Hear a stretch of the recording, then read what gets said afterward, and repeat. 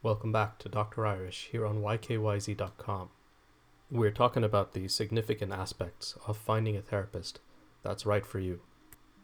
What we've talked about so far is that, like other professions, there are people that are good and bad at their jobs.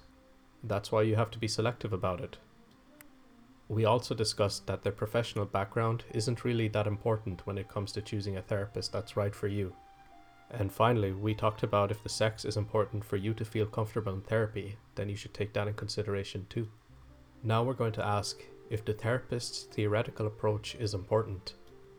What you need to know is that there are lots of different types of therapy: psychodynamic, client-centered, rational emotive, systematic desensitization, and many more, including behavioral modification.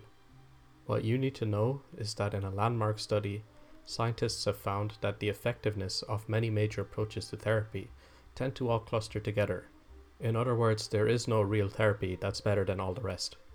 In other words, various approaches to therapy are roughly equal in overall efficacy, but this does not mean that the therapists are created equal. Some therapists are undoubtedly better than others, and it would appear that the variations in the effectiveness depends on the therapist's skill.